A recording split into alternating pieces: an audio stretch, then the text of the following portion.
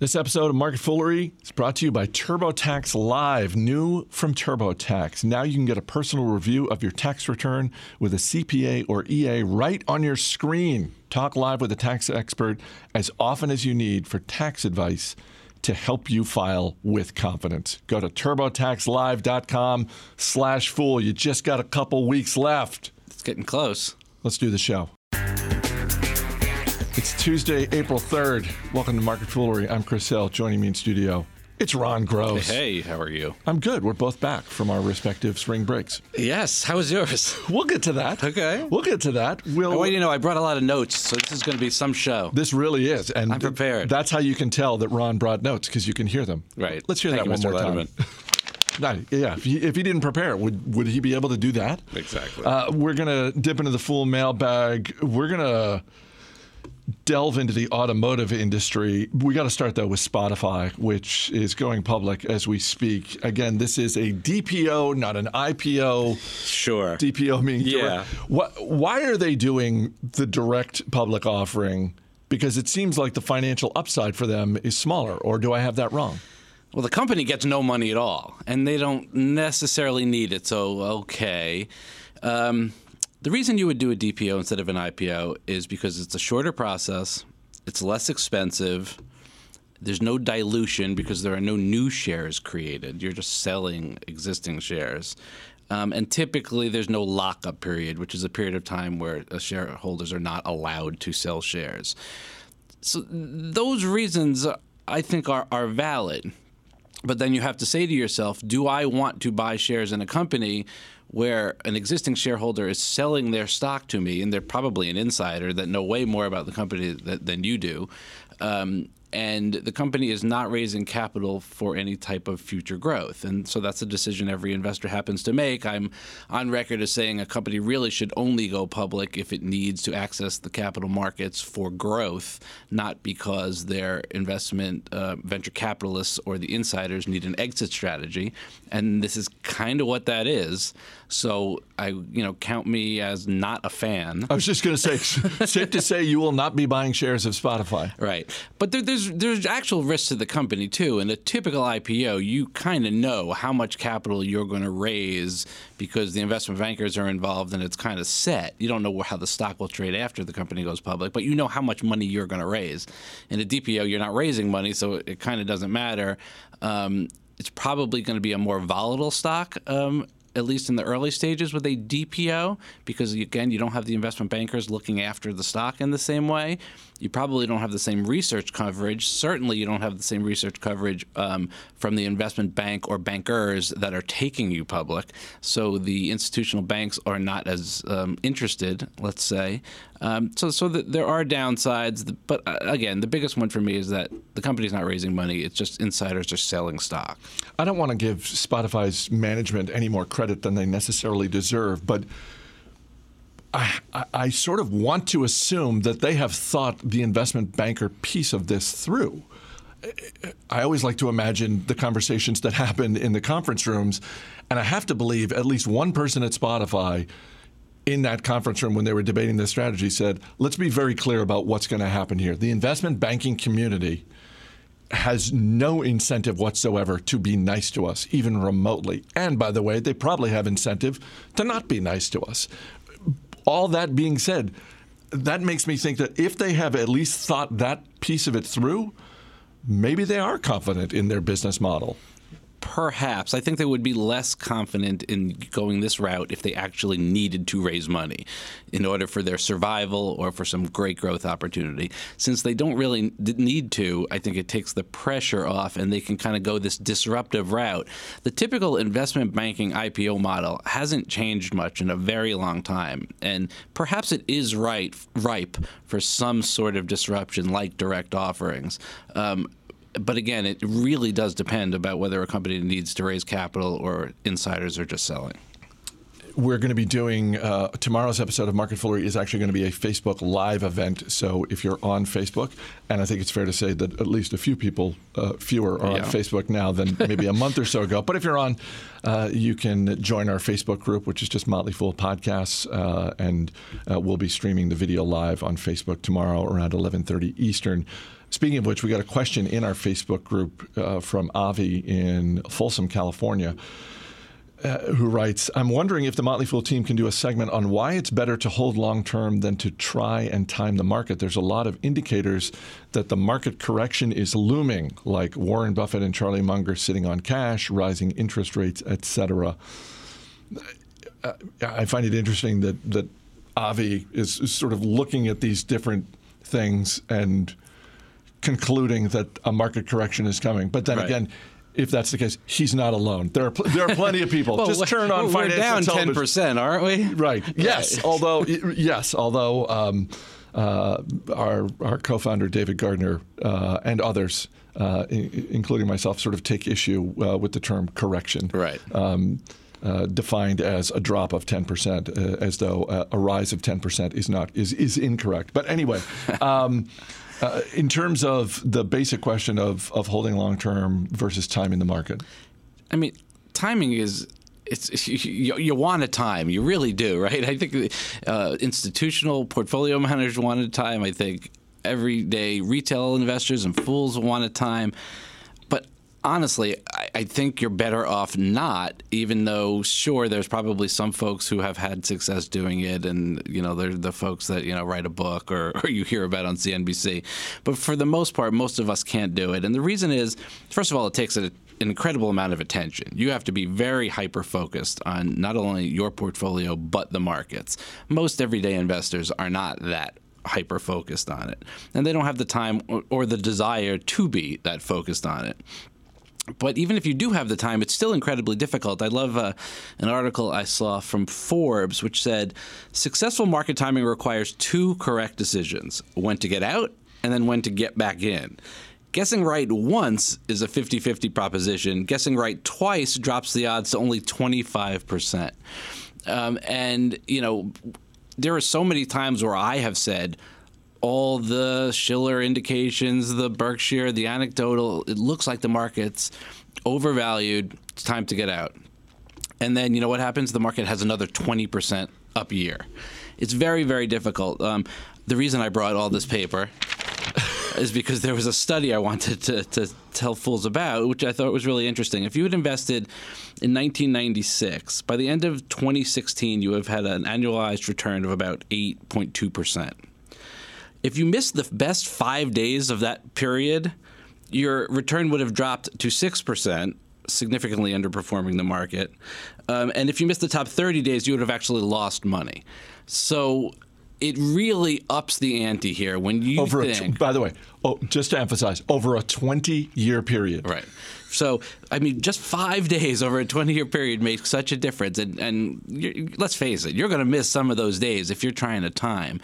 And selling a portion or all of your entire portfolio it could be actually not only take time, but could be quite costly in terms of capital gains that you'll be forced to pay for all the investments that you hold in a non-taxable, tax-advantaged account. So if you don't factor in the cost of capital gains, you're not doing the math appropriately either. So it's tempting. I get it. There are times where I am more heavy in cash than not. Based on whether I can find investments easily or not. I think that is okay. And I think selling stocks when either you think their upside is limited is okay.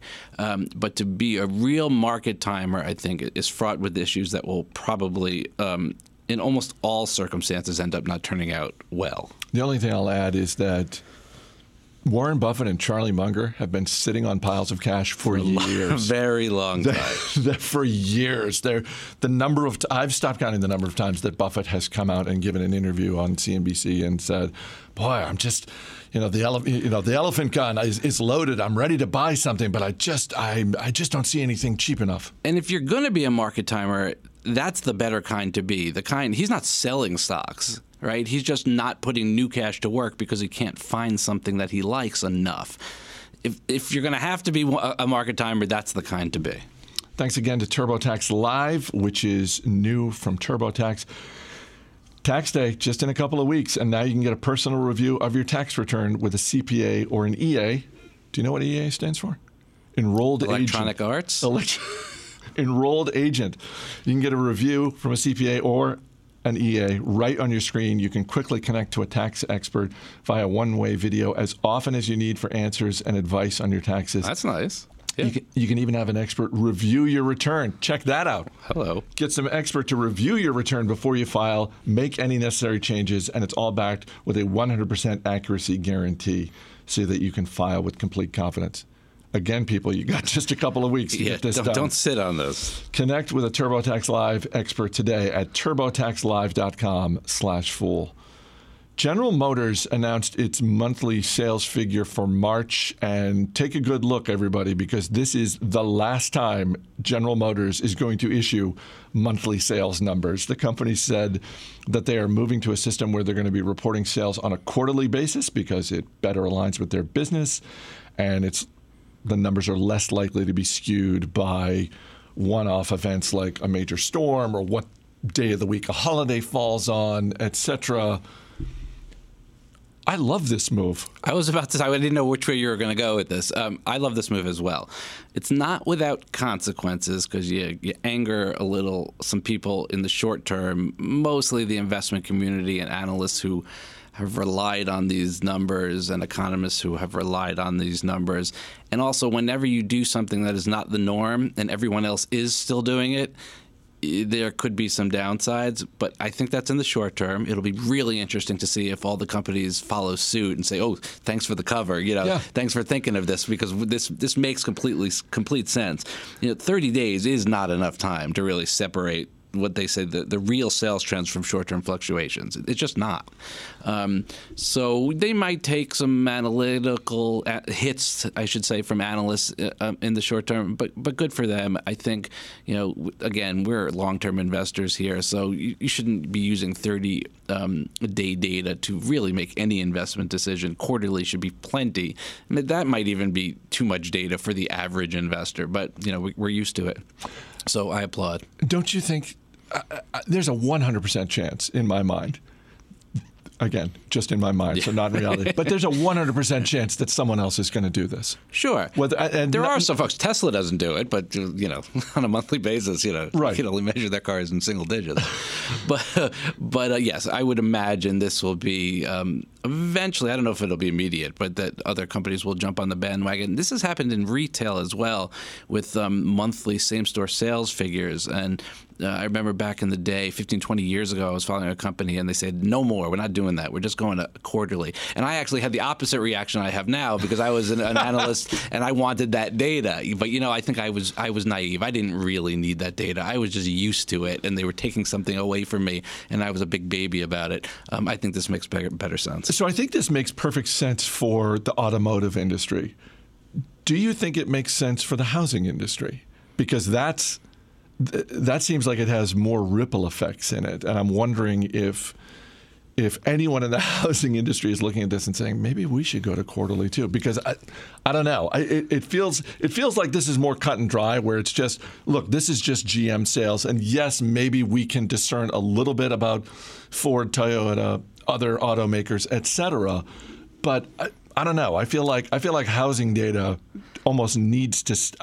Let me put it this way. Yeah. I feel like there would be a bigger backlash from the investment community if housing data started to go quarterly instead of monthly.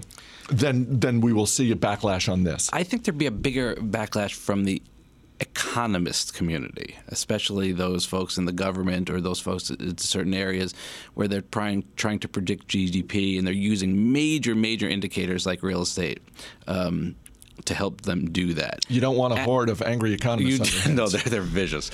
Analysts would be bent out of shape too, but I really think the ire of the economic community would be the highest. How was the college tour? You did, for those who missed it, Ron's spring break involved taking his son to visit colleges. Yeah, we started in Michigan, where it was cold, and we made our way all the way down to Florida, where it was quite nice. Delightful. It was great. Nice father-son bonding time. My wife joined us halfway through. A lot of flying, a lot of driving, a lot of walking. But we saw some great schools and had a really nice time. Was there a highlight for you personally? I'm sure your son's highlights, whether they be related to the actual academic institutions or just the travel, I'm sure that would be different. Well, seeing my daughter in Michigan, she's a student there, was wonderful. And sorry about the game last night. Yeah, that's okay. But I was going to say that one of the other highlight, other than seeing my daughter, was when we were in Atlanta. We went to the Elite Eight game and saw Loyola and Kansas State play, and then immediately after we saw went to a sports bar and saw Michigan play. So it was a lot of great basketball that night. A lot of fun being there for the Elite Eight game. So it was fun. And you, I know you had a big week. The white sandy beaches of central Pennsylvania. I got a couple of questions from listeners about this. So long story short, had 2 other spring break trips planned, and those fell through. Both of them to much warmer destinations. Climes, as they say. Climes. I almost said climes. Ended up going to central Pennsylvania, not known for its white sandy beaches, but discovered this fantastic, in the middle of central Pennsylvania resort called the Bedford Springs Resort, which is in the town of Bedford, Pennsylvania. And it's just, we had a fabulous time, despite the fact that the weather wasn't all that great. So it was one of those things where we said, we're absolutely going to go back to this place because we had a great time and the weather wasn't good, which meant we weren't able to take advantage of all the things that the resort offers in terms of just outdoor activities. Among them, the pool. Fortunately, there's an indoor pool. Okay. But no, we had a great time, and it was a lot of history to this place. This is a place that it was built, I believe, in the 1840s. Wow! So it was, among other things, it was the Mar-a-Lago of the Buchanan administration. This was, back in the 1800s when presidents of the United States, if the walls could talk, would just take several months off and just be like, I'm just going to go away for a couple of months. James Buchanan, when he was president, because he was from Pennsylvania and he had been to the resort years earlier, he thought, I'll go kick it there for a couple of months while I'm president. Nice. Yeah, nice move. So, was there mini golf involved at all? Not at the resort. There may be somewhere in the area, but no, I haven't. I played 36 holes of mini golf last weekend, so that's why. How'd you do? I won one and tied one. Nice. Yeah, it was good. Did it have the classic windmill? It did not. It was, I feel like if you're gonna have a mini golf course, you do whatever else you want on the other 17 holes. You better have one hole that has the classic windmill. That's fair. Ron Gross, thanks for being here. Thanks, Chris. As always, people on the program may have interest in the stocks they talk about, and the Motley Fool may have formal recommendations for or against, so don't buy or sell stocks based solely on what you hear. That's going to do it for this edition of Market Foolery. The show is mixed by Dan Boyd. I'm Chris Hill. Thanks for listening. We'll see you tomorrow.